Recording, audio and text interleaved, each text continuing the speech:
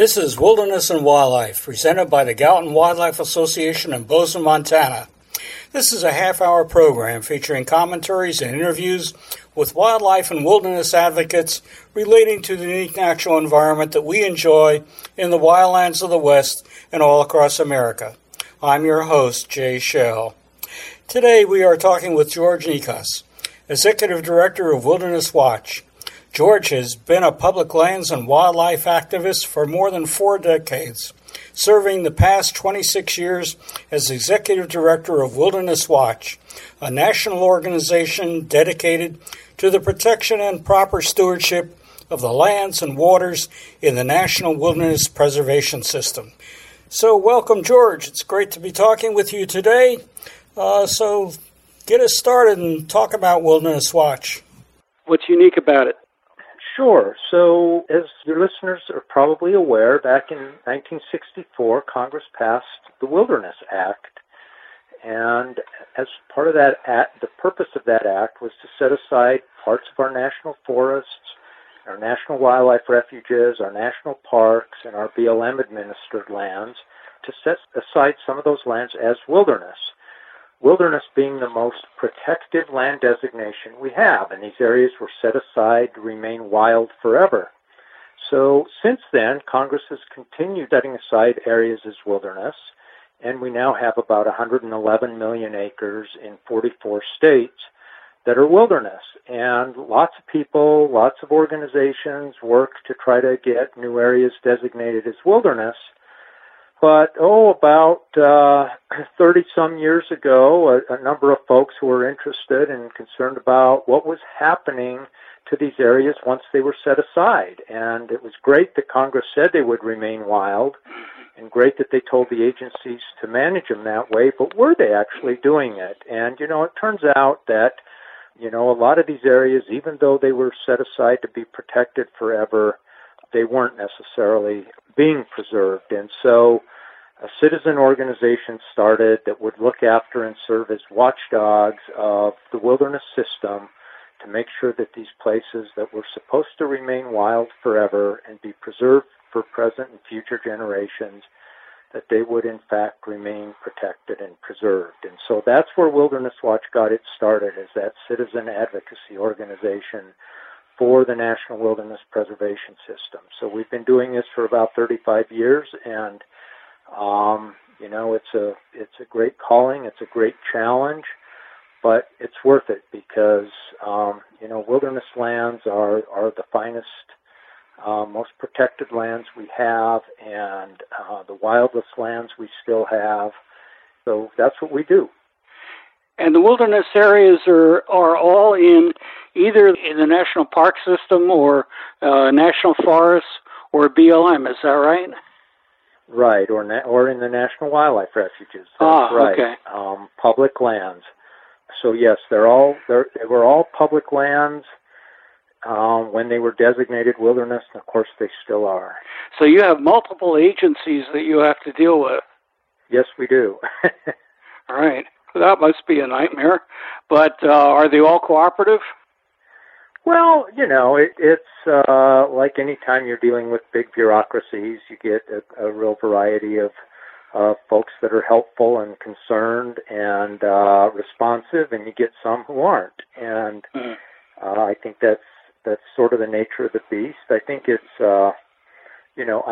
fair to say that over time, the commitment to wilderness and good wilderness stewardship and protection has diminished pretty much across the board in all 4 land management agencies. So was the Wilderness Act controversial when it was enacted by Congress back in 1964? It was. It was very controversial, and in fact, the agencies who were charged with administering these areas after they were designated, they all opposed the wilderness bill. They didn't really want to have wilderness under their purview. It's not what they did, and eventually they came around, but that was largely because President Kennedy, the wilderness bill was being sort of finalized during his time. It took 8 years to get the wilderness bill through Congress, But President Kennedy's Secretary of Interior and his Secretary of Agriculture were both big advocates of wilderness, and they sort of put the thumb on the agencies and said, now we're going to have to support the wilderness bill. And they helped push it through Congress. It was very popular amongst the public, and it actually passed Congress with very few dissenting votes. It was bipartisan. As bipartisan as you could get. And most wilderness bills were, until probably more recent times, were pretty much bipartisan affairs. So the idea of wilderness has always been popular, but there have always been, very strong special interests, powerful, politically connected special interests who opposed wilderness, and that made it always difficult to get a bill passed. But amongst the general public, it's always been a wildly popular idea. Mm-hmm. So, what is the National Wilderness Preservation System? Is it a formal entity, or is it just what you call the number of wilderness areas collectively? Well, yes, the National Wilderness Preservation System is made up of all the individual wildernesses that are part of it. And today there's something like 800 individual wildernesses, and they're found in 44 of the 50 states. Wow. Now, half of the system is in Alaska, but there is significant wilderness in many other states, and like I say, all but 6 states have wilderness. And those 6 states probably don't have any public lands, federal public lands within them, so they aren't likely to ever have wilderness areas. Right. And there's actually one wilderness in Puerto Rico. I don't want to forget that. But they are mostly in the West, and Alaska and so on. Yes. Yeah, the majority of the lands are in. Are the national marine sanctuaries considered part of the National Wilderness Preservation System? They are not. They're separate. Okay. So what are the threats today to the wilderness designations? Well, I would say that the threats to wilderness itself are not entirely different than they were 60 or 70 years ago when the wilderness bill was being debated and fought over. And that is, one of the really amazing things about the Wilderness Act is that it represented a statement on behalf of the American people that we were going to leave some places alone, that we were going to let nature be, that we were going to allow natural processes like, weather and the like to determine predator-prey relationships, all those sort of things, to determine what conditions were like in these areas. The way they were before, humans started walking the earth, if you will. Those were the forces that were at work here, and that some places we were going to leave undeveloped, and we just weren't going to try to work our will on them. We were going to let them be. And it's, I like to call the Wilderness Act Nature's Bill of Rights, and that was the first time that society, certainly any Western society, had made a statement like that we were going to let some places be. That idea, that whole idea kind of runs counter to the way humans seem to function, where we are constantly trying to exploit resources for our benefit, often at great expense to the environment and to other species. Sometimes maybe not at such great expense, but still, we're always trying to manipulate our environment to our benefit.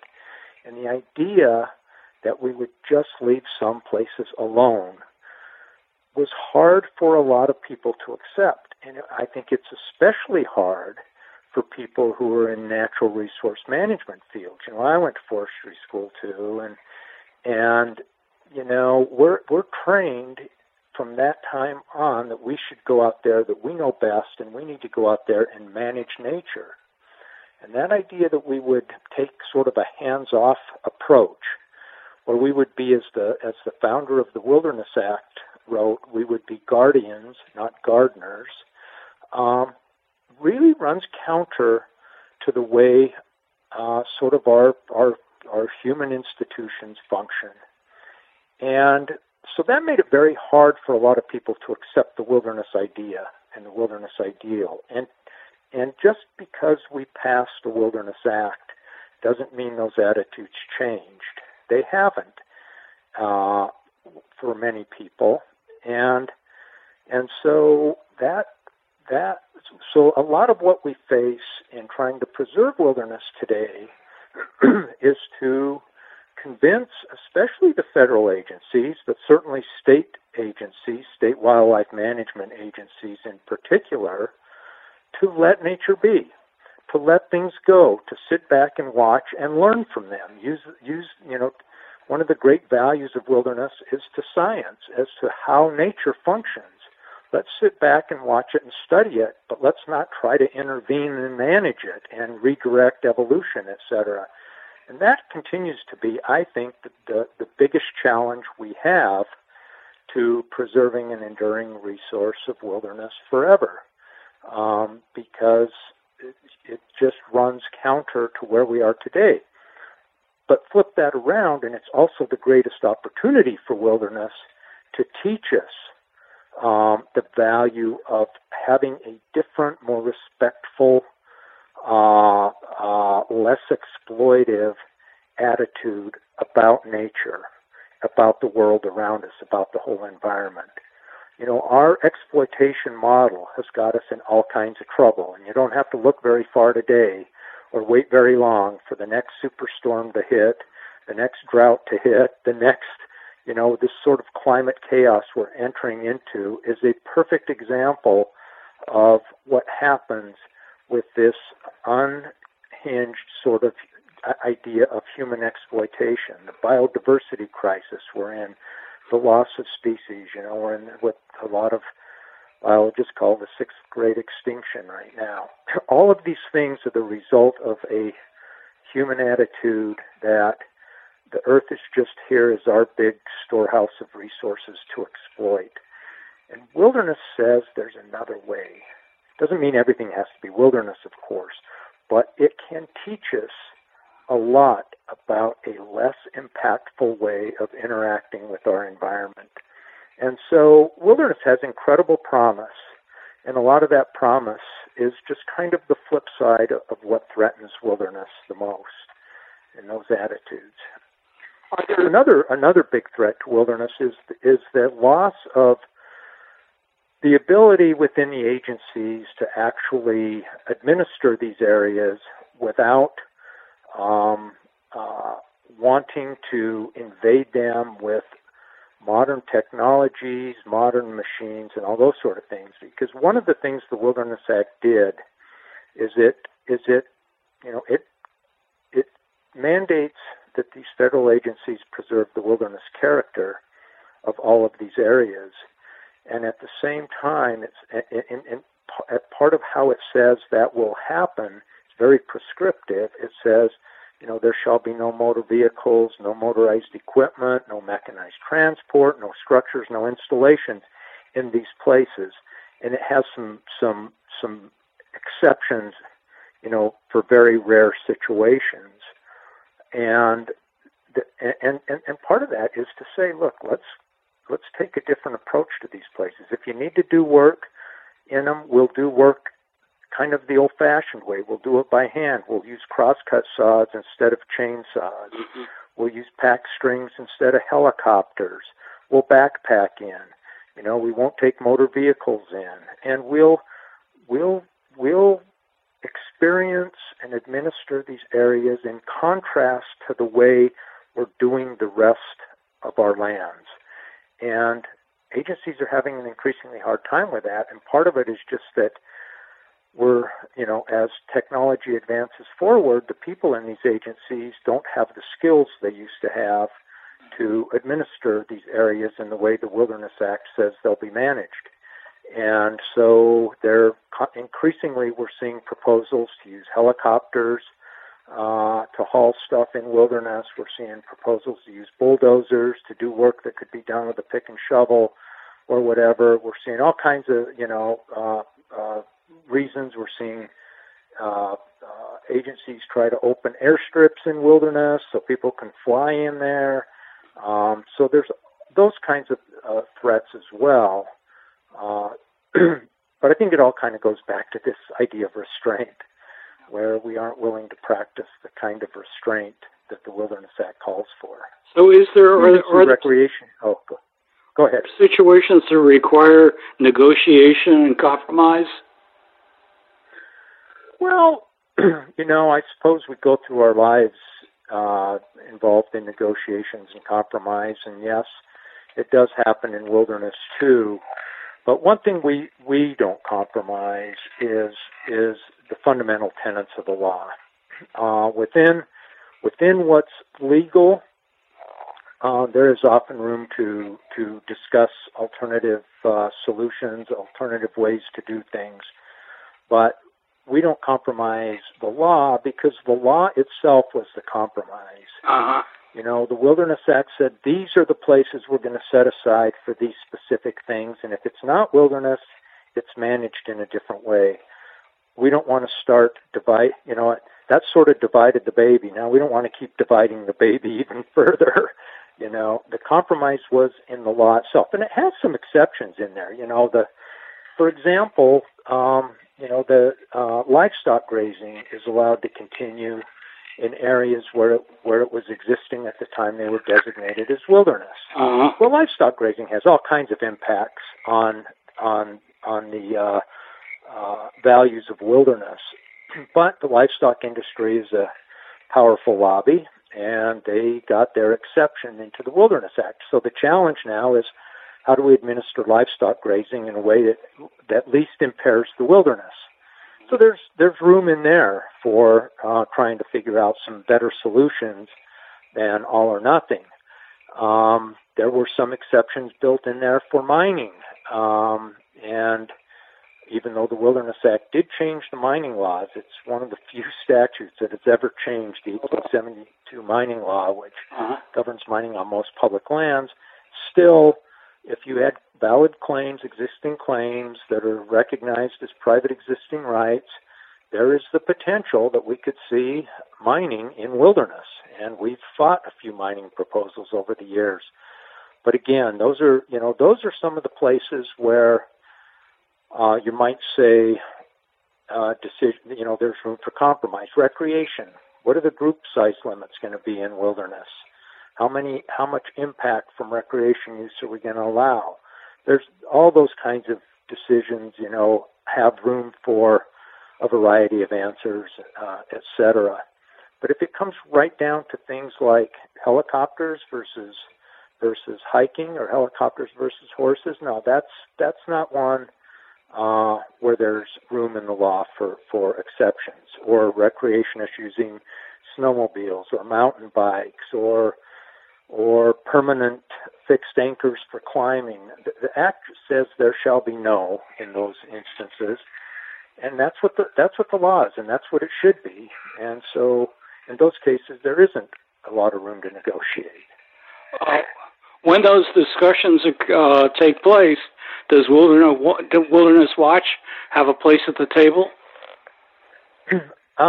Usually we do, even if it means that we sort of have to force ourselves into the room. We try to have a place at the table, and we're a membership organization. We're a citizen organization. We're just made up of people like all of the listeners out there, citizens who care about wilderness, have joined together in this organization. And so when we learn of a project, whether we're being notified by the agency or we're being notified by a citizen who says, hey, look what's going on here, when we learn about that, we get involved in those public involvement processes that the agencies have set up, and we notify our members and supporters of those issues and say, if you want to have your input as a public landowner, if you will, these are your wildernesses, here's how you can get involved. And so we provide that kind of information so that citizens, and we do news releases, all those kinds of things to inform the public about what's going on so that citizens can have a say. And of course, we we write comments and we get engaged in those issues. And if we think that wilderness is going to be damaged, we'll sometimes file administrative appeals or objections, or if necessary, go to court to try to make sure that the wilderness gets protected.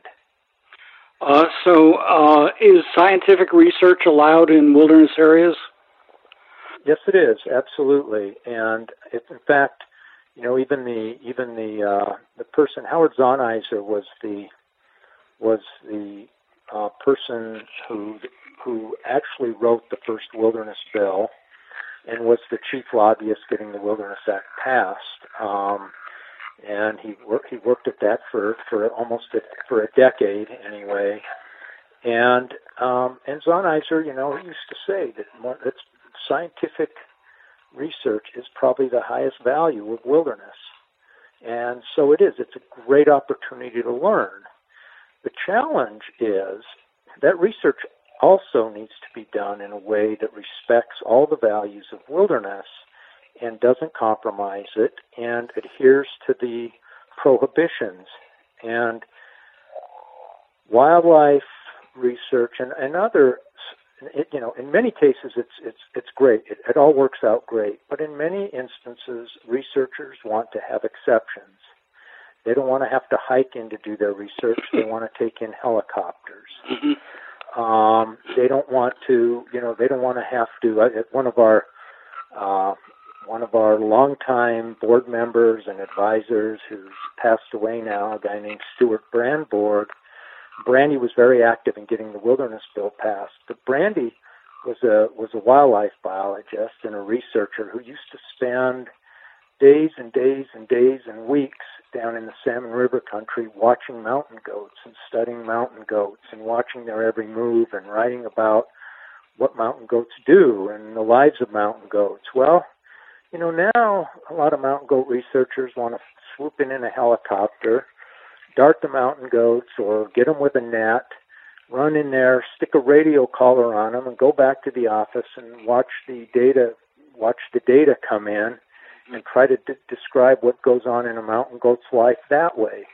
Mm-hmm. They don't want to spend that time out there, but that's the difference, I guess, between wilderness research and non-wilderness research. And so in wilderness, it just asks that we do things a little differently and with a little less impact on the landscape and a little less impact of those values.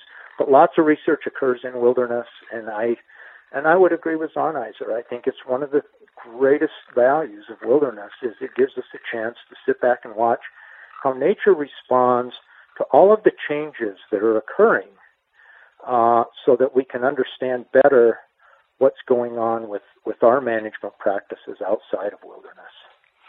So tell me about the Protecting America's Rock Climbing Act. Does that impact the Wilderness Act?